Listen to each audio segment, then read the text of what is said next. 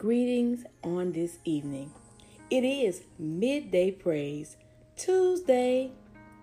Guess what? You don't have to worry. You don't even have to fear. God has given you dominion and power over every situation.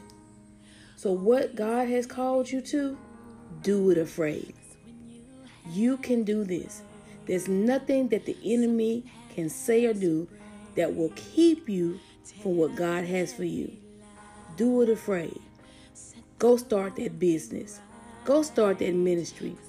Go start that restaurant. Go start that beauty salon. Whatever it is that God has for you, He's going to equip you and He will qualify you to do it. Do it afraid. Do it afraid. Do it afraid. In Jesus' name, you are more than a conqueror through Christ Jesus.